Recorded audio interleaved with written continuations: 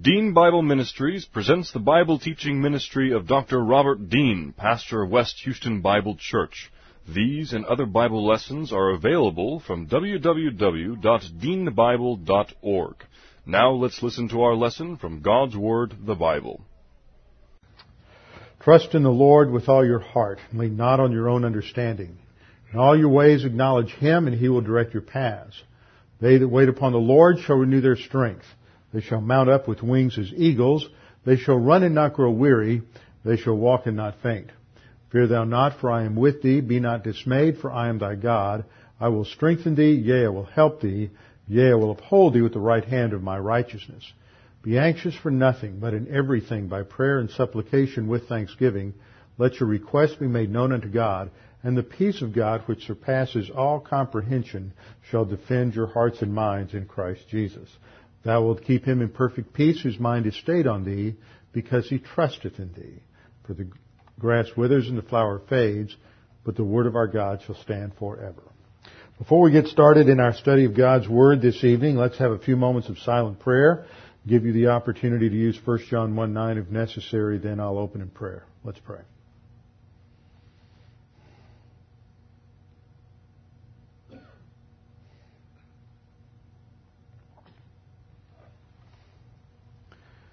Father, we thank you for this opportunity to come together and to think about your Word and to study it, to allow the Holy Spirit to refresh us with the teaching of your Word, to come to a greater understanding of our riches and glory in Christ Jesus, and all that is ours by virtue of our position in Christ. And Father, we pray that as we study these things that we might be able to concentrate, focus, and that you'll drive home the significance of these things in our thinking. We pray this in Christ's name. Amen. We're in Hebrews chapter 7. Hebrews chapter 7. Now, as we get into this next few verses in Hebrews, we have to have a little review of what is going on here. Chapter 7 is the beginning of a lengthy section dealing with the significance of Jesus Christ's high priesthood, that He is our high priest. What does that mean? Why is that significant? How does that affect the believer's life? This is a foundation for us because in His priestly ministry, as part of His mediatorial ministry, He's seated at the right hand of the Father, and by virtue of our position in Christ, we are seated at the right hand of the Father with Him. We are in Him, and we are all believer priests because of that identification with Jesus Christ. Now, the question that apparently was at issue with these Jewish background believers that were the object of this epistle is that they had questions about the significance of Christ's priesthood and how can He even be a priest because He is not from the tribe of Levi. So how does this all work out? So I've got about 6 points of review here to get our minds back into this particular topic. First point, we have to realize that the Levitical priesthood was based on tribal relationship to Levi. Levi was one of Jacob's 12 sons. So the priesthood was based on tribal relationship to Levi, but it wasn't established until the Mosaic covenant. That's important background for understanding this passage. Levi wasn't a priest. Levi's descendants all the way down to Aaron were not priests. Aaron is the first high priest, and it is at that Exodus generation where you first have a priesthood, a Levitical priesthood established. The Levites were priests, only those who were direct descendants from Aaron were high priests. Second point, Jesus Christ was a descendant from the tribe of Judah, so He wasn't qualified to serve as priest or high priest. He came from the line of Judah through David, and that wasn't the priestly line. So if Jesus Christ is going to be a priest or high priest, then how does that work? Third point, the Levitical priesthood was a priesthood that was limited in space and time. It is a limited or temporary priesthood. Well, under the Mosaic law, it's temporary. It's limited in space and time. Now, what do I mean by that? Well, first of all, it's limited in space. The Levitical priesthood was only for the Jewish nation. The Levitical priesthood is only for the Jewish nation. So it's limited in space. It's not for Gentiles. It's not for everybody on the earth. It's only for the Jews. So that limited it in space. The Levitical priesthood was part of the temporary Mosaic law. So it's limited in time. Now what we'll see when we get into chapter 8 is that the writer of Hebrews goes into the terminology related to the new covenant out of Jeremiah 31 and says that the significance of the new covenant by being called a new covenant is that it shows that the old covenant or the Mosaic covenant was always intended to be temporary. It never was intended to be a permanent situation. Now whenever you have, and this is part of what the argument is going to be in chapter 8, is that whenever you have a contract change, there's a change in priesthood. There's just change in other things. And what happens is you have the high priesthood of Christ, but something else is going to happen. And when we get there, we'll have to figure out how all this goes together. And that is that there is a resurrection of a branch of the Levitical priesthood for service in the millennial temple that is built during the 1,000-year millennial kingdom. And so that priesthood comes into place. So there are actually a couple of priesthoods operational in the millennium kingdom because we as resurrected, raptured, returned church age believers will be serving as kings and priests in the millennial kingdom. But we won't be serving as priests in the temple, in the millennial temple. That is reserved for descendants from one particular line of Aaron. So the Levitical priesthood, in terms of its establishment in the Mosaic covenant, is temporary in time. Once that covenant ended, that ended the Levitical priesthood. The priesthood that comes in the millennial kingdom is going to come in under the new covenant in relationship to Israel. So we see that the Levitical priesthood was part of the temporary Mosaic law, so it's limited in time and it's limited in space. It was only for Israel during the period of the Mosaic law. Fourth point, for the Messiah to have a universal priesthood to represent all mankind to God, it would have to be a different priesthood and one that was not limited by space or time. The Messianic priesthood would have to be one that was not limited in space and time. It would have to be a universal priesthood. So therefore the precedent, the basis for this priesthood had to come from something else. This is our fifth point, that the Melchizedekian priesthood was a royal high priesthood that was universal in space and time and was not limited by either ethnic or temporal qualifications. And that's why you have these statements earlier in the chapter that emphasize the fact that within Scripture there's no mention or emphasis on the parentage, the genealogy, or the beginning or the end of Melchizedek's life. That time and ethnicity are not factors in qualifying Melchizedek's priesthood. So therefore his was a universal priesthood, a Gentile priesthood that related to all humanity. And so this is point number 6. This is why the writer of Hebrews refers to this as the pattern for the royal high priesthood of Jesus Christ. So let's just pick up the argument. Well, the interesting thing here is in these first 10 verses, there is no mention of Jesus Christ. No mention of the Lord at all.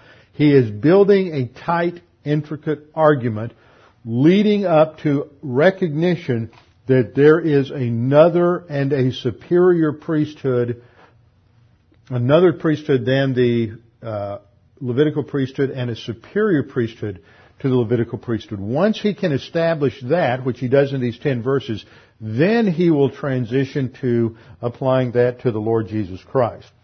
So he begins with an explanation in verse 1. For this Melchizedek, who he just mentioned at the end of chapter 6, king of Salem, he reminds them that he is the king of Salem because this puts him in a position of authority over Abraham. He is a ruler. He is more than simple aristocracy, but he was the king of Salem, an older term for the city of Jerusalem, and a priest of the Most High God, El Elyon, as he's described in the Old Testament. So he is a royal priest. He met Abram. Most of what we have in these first 4 verses is just a rehearsal of what occurred back in Genesis chapter 14, who met Abraham returning from the slaughter of the kings and blessed him. Very important. He blesses him. It is a specific kind of blessing indicating the superiority of Melchizedek over Abraham because he blesses him. To whom, that is to Melchizedek also, Abraham gave a 10th part of all. Now this tithe that Abraham gave was, as I pointed out before, it's a free will gift. It is a one-time thing. It is a tithe not from all of Abraham's possessions, but from that which was taken, the plunder that was taken when he defeated the Chedorlaomer alliance. He gives that as a tribute. This was standard operating procedure in the ancient world, that when there was a ruler, an emperor, a king, that when someone had victory of this, then that tribute was paid. Remember, Abraham doesn't own any land in the land of Canaan, so this would be a tribute payment to someone in authority. And that, bringing this out, is what the writer of Hebrews is doing. It's emphasizing the superiority of Melchizedek to Abraham. So Abraham gave him a 10th part of all, and first being translated, that is his name, King of Righteousness, and then also King of Salem, meaning King of Peace. So these are titles it's brought up by the writer of Hebrews to emphasize his royalty and thus his authority and superiority to Abraham. That's where his argument is going in these 10 verses, is that on the basis of what happens, it shows that Abraham, and thus anyone who comes from Abraham, thus anyone who is Abraham's descendant, is inferior or subordinate to the king. And this is why he can say that the Levitical priesthood is subordinate to the Melchizedekian priesthood. Verse 3, just a description of Melchizedek to reinforce the fact that his priesthood is not based on genealogy. He's without father, without mother. Doesn't mean he didn't have parents. It doesn't mean he was deity, that this is a pre-incarnate Christ. That's not true, because he was flesh and blood. Pre-incarnate Christ, when he appears in the Old Testament, isn't true humanity yet. He is a human. But the text doesn't describe his parentage. The Old Testament record doesn't give his father or mother in the sense that he has to have a particular lineage in order to qualify for priesthood, which the Levitical priesthood had. His birth and death aren't mentioned. Why is that important? Because under the Levitical qualifications for a priest did not take office, was not inaugurated in his office until he was 30. When he was 50, he had to retire. He only had 20 years of service. So time was a factor in the service of a Levitical priest, but time's not a factor for Melchizedek. It didn't matter when he was born or when he died. This wasn't a factor. So the kinds of qualifications that you have in the Mosaic Law to qualify a serving Levitical priest were not mentioned anywhere in Scripture. They're not relevant to the Melchizedekian priesthood. He's made like the Son of God. It's a comparative statement. It doesn't say he is the Son of God. If it were the pre-incarnate Christ, because he's eternally the Son of God, and we've studied that out of Psalm 2, because he's eternally the Son of God, the writer of Hebrews would have to say he was the Son of God. He couldn't say the Son of God is like the Son of God if Melchizedek were the pre-incarnate Christ. So it's clear that he is, Melchizedek was a human being.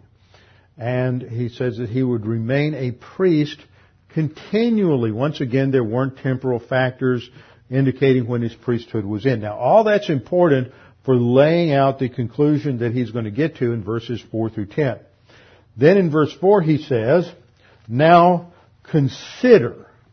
how great this man was, this man being Melchizedek. He wants his readers to think about this. He uses the word theoreo, which is used some 58 times in the New Testament. A lot of times in the Gospels it simply refers to looking and seeing something. But in many cases it has a greater sense. It's a present active imperative, which means that they are being commanded to stop and think. Okay, we're all going to concentrate on this for just a minute. There's just a few verses in the Old Testament, in Genesis chapter 14 and in Psalm 110, that mention Melchizedek. But let's stop a minute and concentrate and focus on what the text tells us. That's the idea of theoreo, to examine something closely, to visually examine it or inspect it for a purpose, and thus it came to refer to the act of mentally focusing on, concentrating on, observing the details of something. So we're going to take a little time to concentrate on what the text tells us in the Old Testament about Melchizedek and what the implications are. So the writer of Hebrews says, now let's think about how great this man was, to whom even the patriarch Abraham, as great as Abraham was, Abraham had someone who was greater.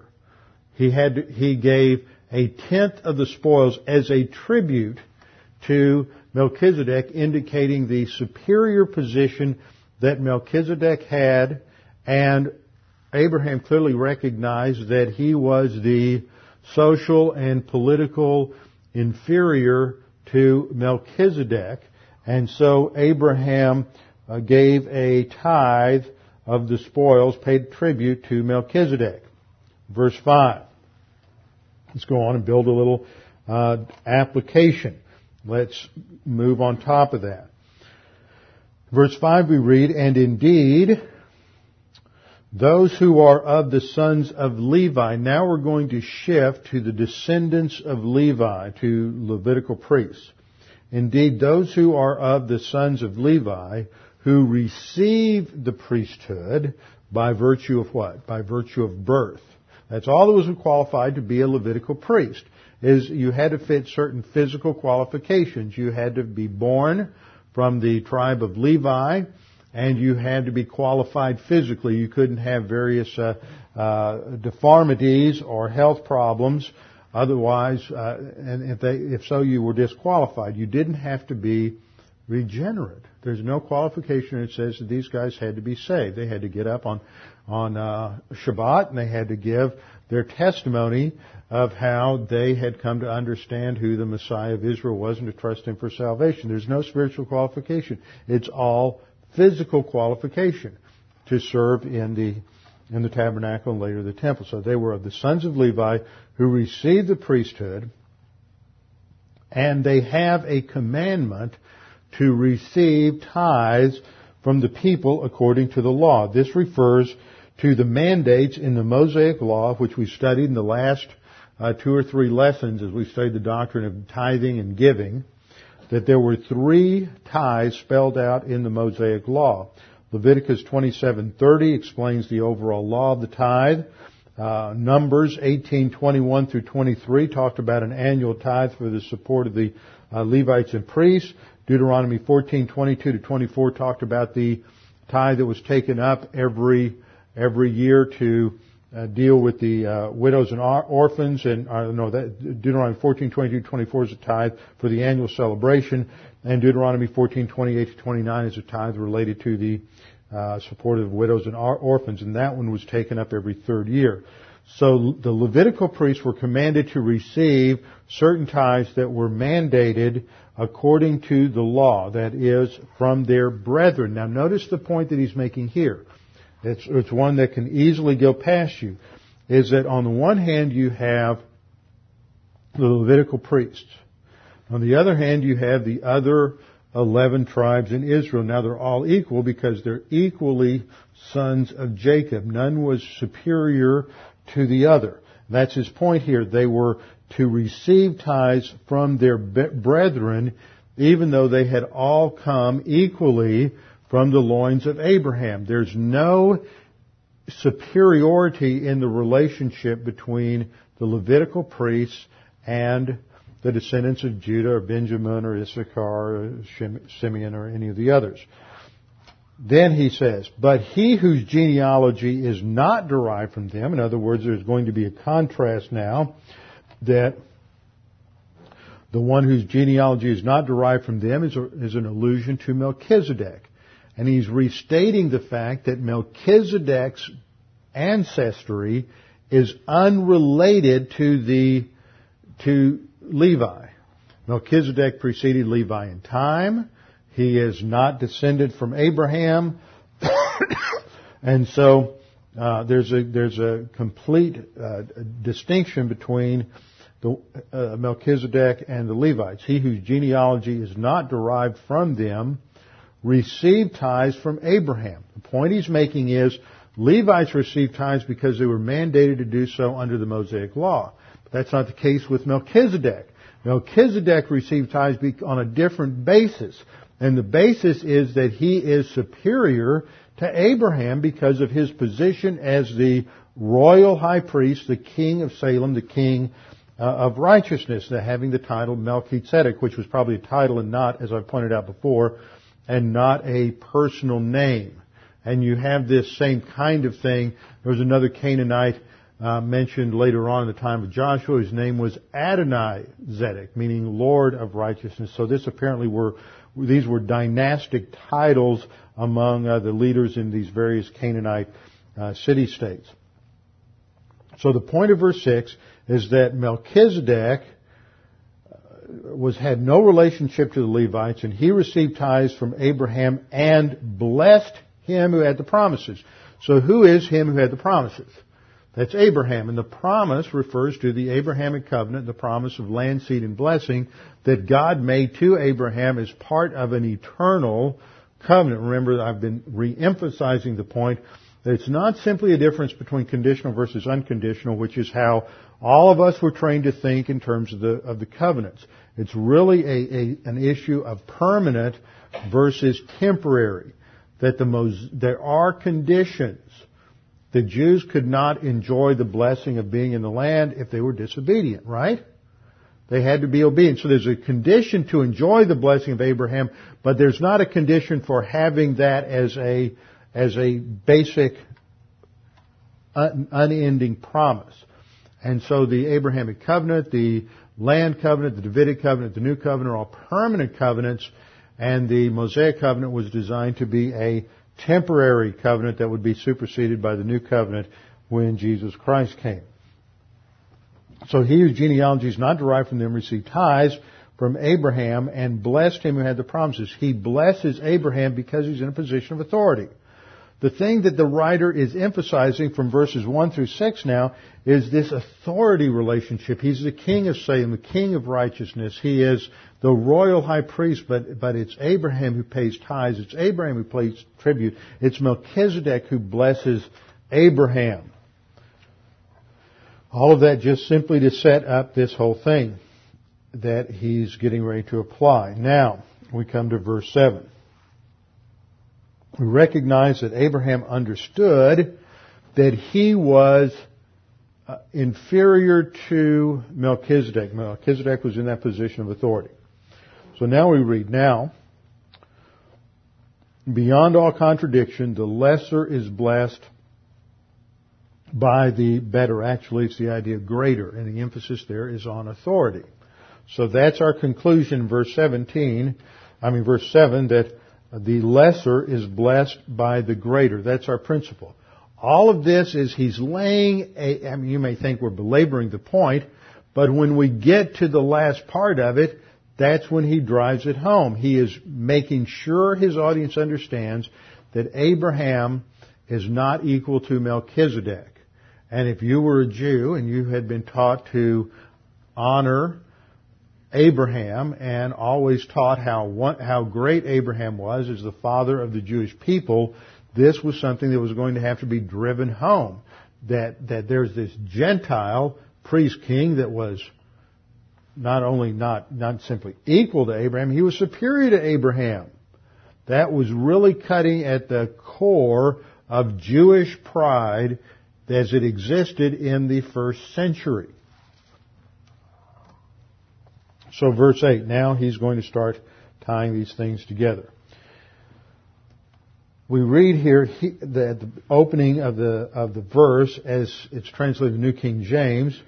Here, mortal men receive tithes. Now the here there is he's really using this in terms of talking about the argument. You've got this point, this point, this point. Now here, so it sounds like he's almost talking. As I said in the introduction, I think that this was probably originally a message, a sermon, as opposed to an epistle laid out like one of the Pauline epistles, and then later it was written down and mailed. So he's talking about, okay, look at this point. Now we're going to compare it to that point. And that is a literal translation. However, the New American Standard translates it in this case, which brings out the idea a little better. It's a little easier to understand that. He says, in this case, now let's take a little time to translate this so we can understand it better. In this case, that is, in the case of who? Now that's an interesting question. Here, mortal men. Now is that referring to Abraham receiving tithes from, or is it referring to the Levites? It's referring to the Levites. Why do I say that? Because you have a plural noun here, men. And you have anthropoi, which is the plural of anthropos, in the Greek. And every time you go through this section, of the past 3 or 4 verses, the plural always refers to the Levites. The singular refers to Melchizedek or to Abraham. So you have here, that is, and it's a sense of now. Now, in this case, as things exist under the Mosaic law with the Levitical priesthood, mortal men, that is literally men capable of death. That's would be the literal translation. So he's saying, in this case, that is in the case of Levitical priests, men capable of death, men who are what? Temporary. See, he's just been talking about this contrast in terminology with Melchizedek that back in verse, where was that? Back in verse 4, or is it 3? Back in verse 3, he was a priest continually. Now the verbiage in here, I have to stop and talk about this a minute. The verbiage here really sounds strange to our way of talking. Because it sounds like he's talking about the fact that Melchizedek doesn't die, that he just goes on living, and the Levites are dying. That's not what he's talking about. He's talking idiomatically. That which doesn't die is that which is permanent. That's the emphasis of the idiom. That which doesn't die is permanent. That which is subject to death, men subject to death, is that which isn't permanent. It's subject to cessation. It's temporary. And that's where he's going with this contrasting terminology. So he says here at this time, that is men subject to death. It's temporary. They're going to die. Their priesthood ends at a particular time. It's a temporary thing. They receive tithes, but there, that is in this case with Melchizedek, he receives them. And then it says, of whom, that is of Melchizedek, it is witnessed literally, have our word martyreo. It is, while it is there's testimony that he lives. And this is, once again, I said it sounds strange to us. It reads weird to us. But the point of it is that the testimony is that he lives. It's a Jewish idiom expressing the point that the Melchizedekian priesthood lived on, whereas the Levitical priesthood died. One is permanent, one is impermanent, one is temporary. That's the thrust of verse 8, that the men subject to death received tithes. They were subject to temporary ministry. But the one of whom it is witnessed, he lives, he goes on. He had his type of priesthood was a permanent priesthood. Now we're going to make another application. And this is where it's applied to the present situation. He says, even Levi in the New King James, translates it, even Levi who received tithes, paid tithes through Abraham, so to speak. Now this is a really interesting verse. And some interesting things have been done with this verse over the course of the development of theology and our understanding of doctrine. So we have to address some of those particular issues. First thing we need to note is that the phrase that we have at the end in the New King James, so to speak, is the first phrase in the Greek. Don't wait to the end. The first thing he says is, and as a manner of speaking, as a way of talking. It's the only time we have this idiom in the Greek New Testament. And what it means is, okay, I'm going to say something in kind of a strange way here in order to make a point. In other words, he's not talking literally. But down through the course of time in church history, there have been theologians who have taken this literally and used this to support the view that body and soul are both transmitted physically through procreation. That's how this verse is used. This is the almost the proof text for the view known as traducianism. We'll get into that in just a minute. And it misses the whole point. Number one, the writer himself says this is an unusual way of speaking. I'm just making a point. I'm talking almost allegorically or figuratively here. And then he says Levi received tithes and paid tithes through Abraham. Well, first of all, the term Levi is also used in a figurative or allegorical manner here, representative manner, because Levi never literally received tithes from anybody. It was his descendants. The first Levite to ever receive tithes was going to be Aaron and the Levites at the time that they were camped out around Mount Sinai and the Mosaic Law was first instituted. So there's no literal action where Levi received tithes. In fact, what we've seen in our study on Genesis is that Levi and Simeon were partners in crime, literally, at Shechem. And they were responsible for the slaughter of all the Shechemites, just not very wonderful brothers. And they have their particular set of problems. So Levi wasn't a very honorable person, certainly not a spiritual giant.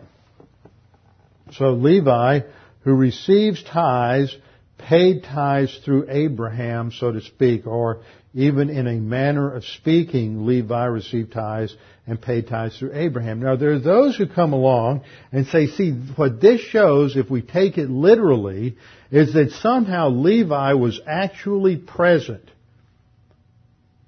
in Abraham because it says Levi paid tithes. Not Abraham, but Levi did it because he's physically in the loins of Abraham. But as I'm pointing out, I'm belaboring this point, is the text says this is a figure of speech, it's a manner of speaking, and secondly, even Levi is used in a non-literal sense. So, the third point we need to observe here is that the writer is merely recognizing, this is the interpretation of the passage, he's merely recognizing that the descendants of a man are represented in many cases by the ancestor. The descendants of the man is clearly represented by the ancestor, so that if God enters into a contract with Noah, that contract is not voided by Noah's death. It is still in effect for Noah's children and Noah's great-grandchildren and for all of humanity all the way down to the present. The same thing is true when God entered into a contract with Abraham. Abraham was representing all of his descendants. And so that contract is still in effect in relation to all of Abraham's descendants. That would be one biblical example. A second biblical example would be in the book of Joshua. When Joshua, this is about Joshua 7 or 8, Joshua's still in the northern campaign, and there's a group of Canaanites who live in the city of Gibeon, and they are scared to death because they watched what happened at Jericho, they saw what happened at Ai, and so they dress up. They put on their costume to make it look like they're homeless, and they travel a long distance, and they put on all their old clothes, and they smear dirt all over their bodies, and they look like they've been traveling on the dirty, dusty road for days and days and days, and they come to Joshua and they say, "See, we are come from a long distance, and we're scared to death about what you're going to do, and so we want to enter into a contract with you, a covenant with you, that you're not going to kill us." And Joshua failed to consult God, and he said, "Oh, great, we're just going to take them at their word, and we're going to enter into a covenant with them." And then Israel got disciplined by God, because of this, because they were Canaanites from just over the other side of the ridge. And Joshua had failed to consult God. But he had entered into a peace treaty with them that he would do. So all the Jews from that point on were still responsible for what their ancestor had done in terms of fulfilling that contract.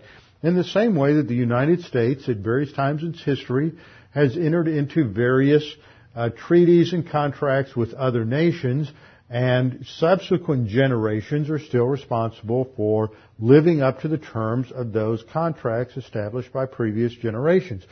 So that is all that's going on here. It's just a figure of speech for talking about the fact that the ancestor to the Levitical priests represented them, and we could formulate it this way, that Abraham, who's as the father of the Jewish people, was greater than Levi, who was one of his descendants.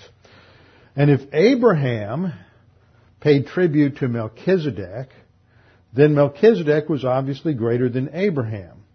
So if Abraham was greater than his descendants, then that would mean that Melchizedek would also be greater than his descendants. It's a very simple argument, that Levi, as a descendant of Abraham, was represented by his ancestor in the paying of the tithes. It's not to be taken literally. The writer even says that.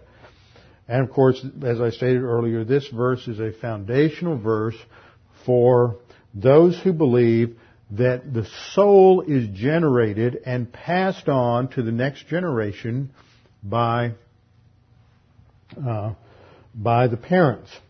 So that leads us to an important discussion of how did your soul originate and get transmitted to you in the process of birth. So that is the question. First point. We'll probably spend the rest of tonight and next week talking about this because it's important. It's as fresh as the news today. Last night, Rudy Giuliani was apparently interviewed by somebody. Who interviewed him? I heard the clips today, but I forget who interviewed him. He was interviewed on 60 Minutes or one of these shows, and he was asked about would he support federal funding of abortion. And so abortion gets back in the news, and there's a lot of discussion about this today, back and forth, and it always is, and it's a touchy subject for a lot of people. But we have to go to the Scripture. We have to talk about what does the Scripture say, and what does the Scripture not say in relationship to this particular topic. And so we'll take some time to go through this in detail to make sure we fully understand what the Scripture says. Because this topic is important, and it's often misunderstood today, and because of it's sort of a case of reverse exegesis. Because of the turmoil of abortion since Roe v. Wade in 1973, a lot of theologians who had held one view flipped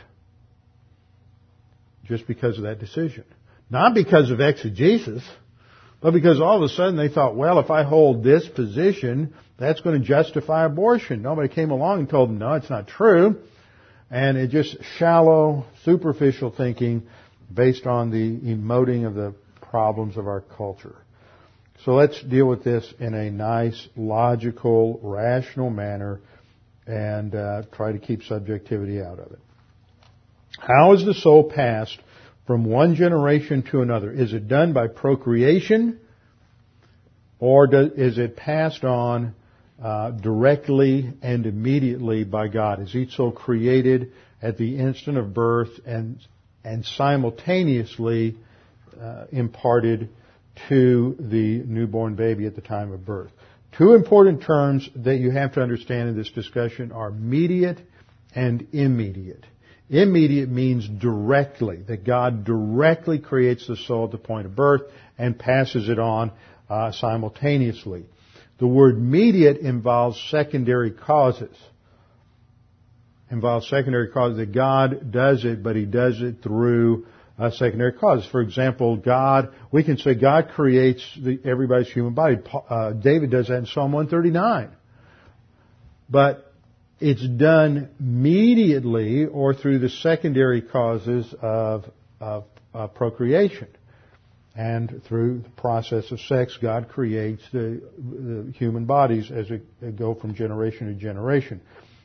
So we have to understand the difference between mediate and immediate. Mediate involves secondary causes. Immediate is God's direct creation. So we have to go through this. Now, the second thing that's important is just understanding the terminology and its historical background. History is important because it brings a lot of perspective to what is going on today. And one of the reasons we have problems in the current debate is because there hasn't been enough attention paid, in my opinion, to the historical background. And so history is important because, as Hegel pointed out, if we ignore history, we're doomed to repeat it. And, of course, that frequently happens. There are two positions. Actually, there's a third position, which I'm just going to briefly identify, that have been a part of Christian thinking. The first view comes directly out of Platonism, and it involved the pre-existence of the souls, and that everybody's soul's up in heaven for a long time, and it's not until God creates a body that He pushes the soul down into the body, and that just came out of paganism. And so nobody who's ever really serious about the Bible other than allegory held that view, so we're going to just pass by it. The two views that have really dominated through church history are traducianism and creationism. Those are the terms. Traducianism and creationism. Traducianism comes from the Latin word traducere, meaning to transfer. That's where it derives. This view teaches that both the material body and the immaterial soul are transmitted through physical procreation. Now, what's important about this is that the first person to really articulate this, once again, the context of Neoplatonism, which tended to overemphasize the spiritual in the early part of the church, was Tertullian. Now, Tertullian's kind of a mixed bag. Most of you haven't spent a whole lot of time reading Tertullian. He's not in your top 10 list. You haven't gone down to catch him on the latest paperback rack at Barnes & Noble. But Tertullian was important because you use a word that he coined all the time, and that is the word Trinity. He coined the word Trinitas in Latin to refer to the fact that God is one in essence and three in person. Prior to that time, they didn't have that word. So see, when you think about the Trinity and use the word Trinity, you can think about God in ways the Apostle Paul could never think about God. Isn't that interesting? See, when you use the word hypostatic union, you're using concepts that were worked out in church history, and you're using technical vocabulary that's much more precise than anything the Apostle Paul had available to him.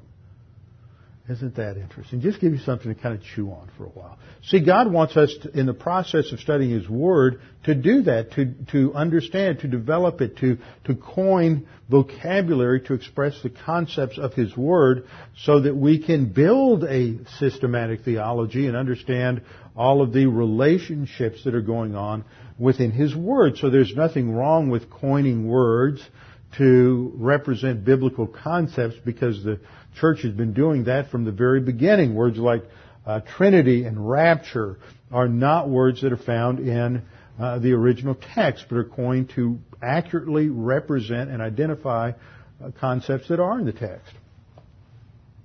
But Tertullian was sort of a mixed bag. Tertullian was a Montanist.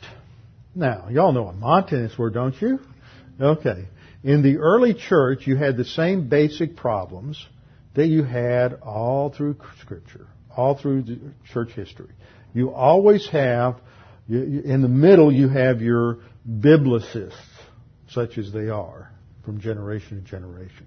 Then there's one group that always wants to take away from the Bible.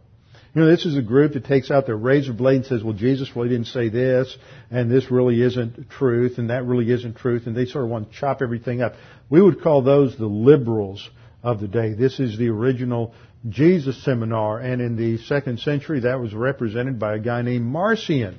And Marcion was just a rabid anti-Semite.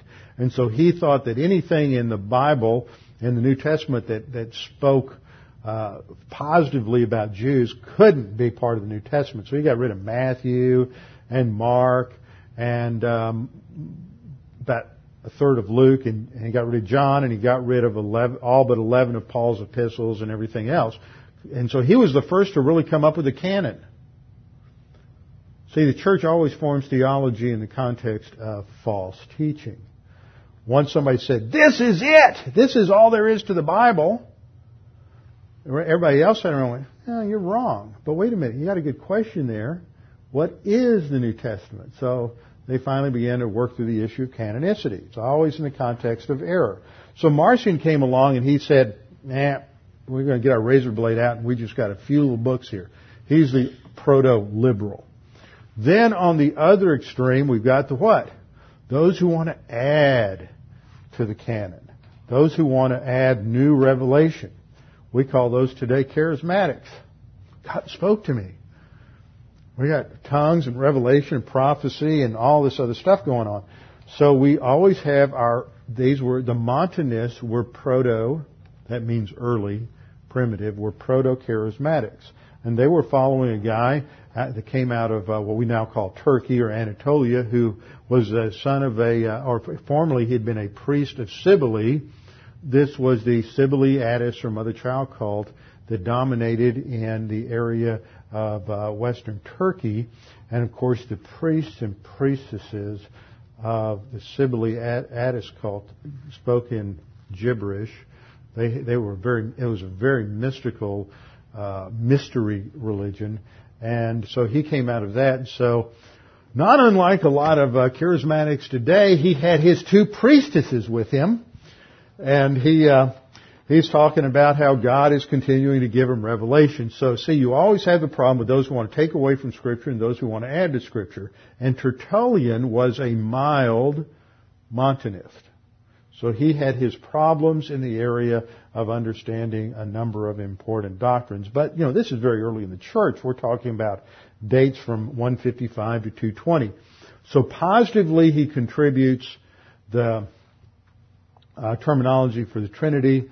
Negatively, he provides the problem with Montanus and some other things. He wrote a lot, and he's got some other issues, but that ought to give you a little idea of who he was. So just because he said something doesn't make it so. And he was the first to say that the soul was transmitted through procreation. And guess what? It's because his view was that the soul was material, not immaterial. I didn't slur that. He thought the soul was just as material as your big toe or your thumb or your left arm or your right arm. And so his view that the soul is transmitted through sexual activity and procreation was an outgrowth of his understanding that there really isn't anything material, which was part of his reaction to Neoplatonism. That's very important to understand, and a lot of people don't understand that. And you never find people emphasizing that, even those who are proponents of traditionism. Now, the other view is called creationism. Now, this isn't scientific creationism or biblical creationism in opposition to evolutionism. This is a term that's been used for centuries that teaches the view that only the body is generated physically or through procreation, but the soul is directly and immediately created by God and imparted to the infant at birth. It is an ancient view. It was the dominant view. In fact, this is what most people don't understand today. is that if you're a traditionist even today, you're in the minority in terms of church history. Up until the 19th century, middle of the 19th century, William G.T. Shedd, who was a very well-known and respected conservative Presbyterian theologian, wrote, he was a creationist, and he said, but this is a minority position. Everybody else is, he was a traditionist rather. He said everybody else is a creationist. But he was a traditionist. Now if you listen to most of the moral majority, you read an Israel article in Israel My Glory that came out in this month's issue written by Reynold Showers, who is a well-respected theologian who's with the Friends of Israel, wrote a whole article taking the traditionist view. So this is very popular today, and it became the politically correct evangelical position after Roe v. Wade. And you come along and say you're a creation, people say, well, how can you hold that position? Well, let's see.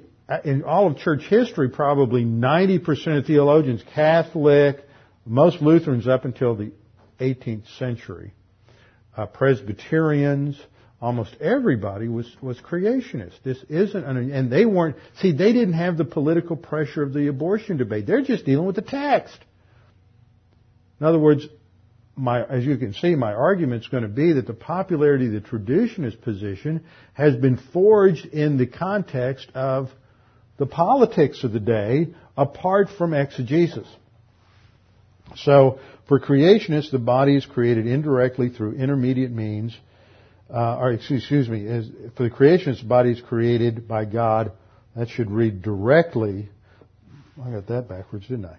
Directly through the intermediate means, and the body is created directly by God, and I'm going to turn that off. That's wrong. The body is created indirectly, and the soul is created directly by God and imparted at the time of birth. Now let's see the historical background here. Tertullian was the first to coin the word for traducianism. Luther held to a traducianist position. Later he shifted to creationism in the Lutheran Concord of the 16th century. They held to a creationist position. They later changed it and went back. William G.T. Shedd held to a traducianist position. Louis Sperry Chafer held to a traducianist position. Chafer gets through with his whole discussion of traducianism versus creationism and says, the evidence is pretty equal, but I'm going to say it just tips very slightly towards traducianism. A lot of more contemporary systematic theologies that have come out in recent years don't even discuss the issue. I was pulling books off my shelf by systematic theologies that have been written in recent years and thumbing through the index, and they don't even have a reference to this debate in their index. In creationism, Jerome, who was the early church father who translated the New Testament, actually translated the Bible, Hebrew Old Testament and Greek New Testament into Latin, the Vulgate. He was a creationist. He believed life began at birth. Now, who really honors Jerome? St. Jerome, translated the Vulgate. Oh, he's one of the major fathers for the Roman Catholic Church, isn't he? Okay, so is Thomas Aquinas, the angelic doctor. Aquinas said in his Summa Theologica, he said, it is heresy to think that the soul is transmitted through the semen. This is the doctor of theology, they call him, for the Roman Catholic Church. And he says that traducianism is heresy.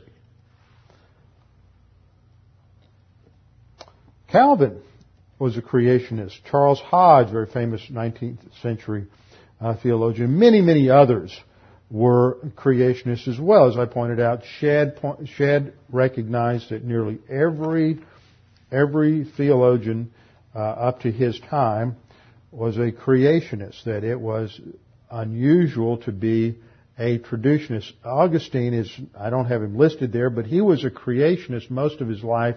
When he got into some arguments with Pelagius, he began to waffle a little bit, but he never could convince himself that traducianism had a case. He started becoming uncertain on his creationist views, but he could never convince himself that the traditionalist view could be supported.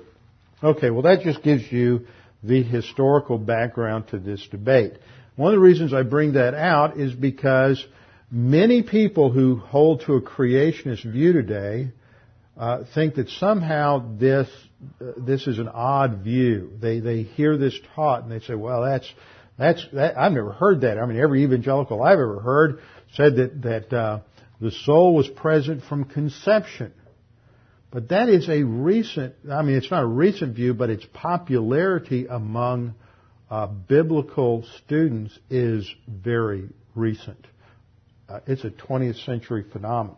And I bring that out, I point out this history so people realize that there is a significance to this historical debate, and that if you take a creationist position, you're not some, wild-eyed liberal weirdo that never got heard of. I mean, I talked to seminary guys when I was in seminary that had never heard anybody who took this position before, and so it was a kind of an eye-opening thing for them.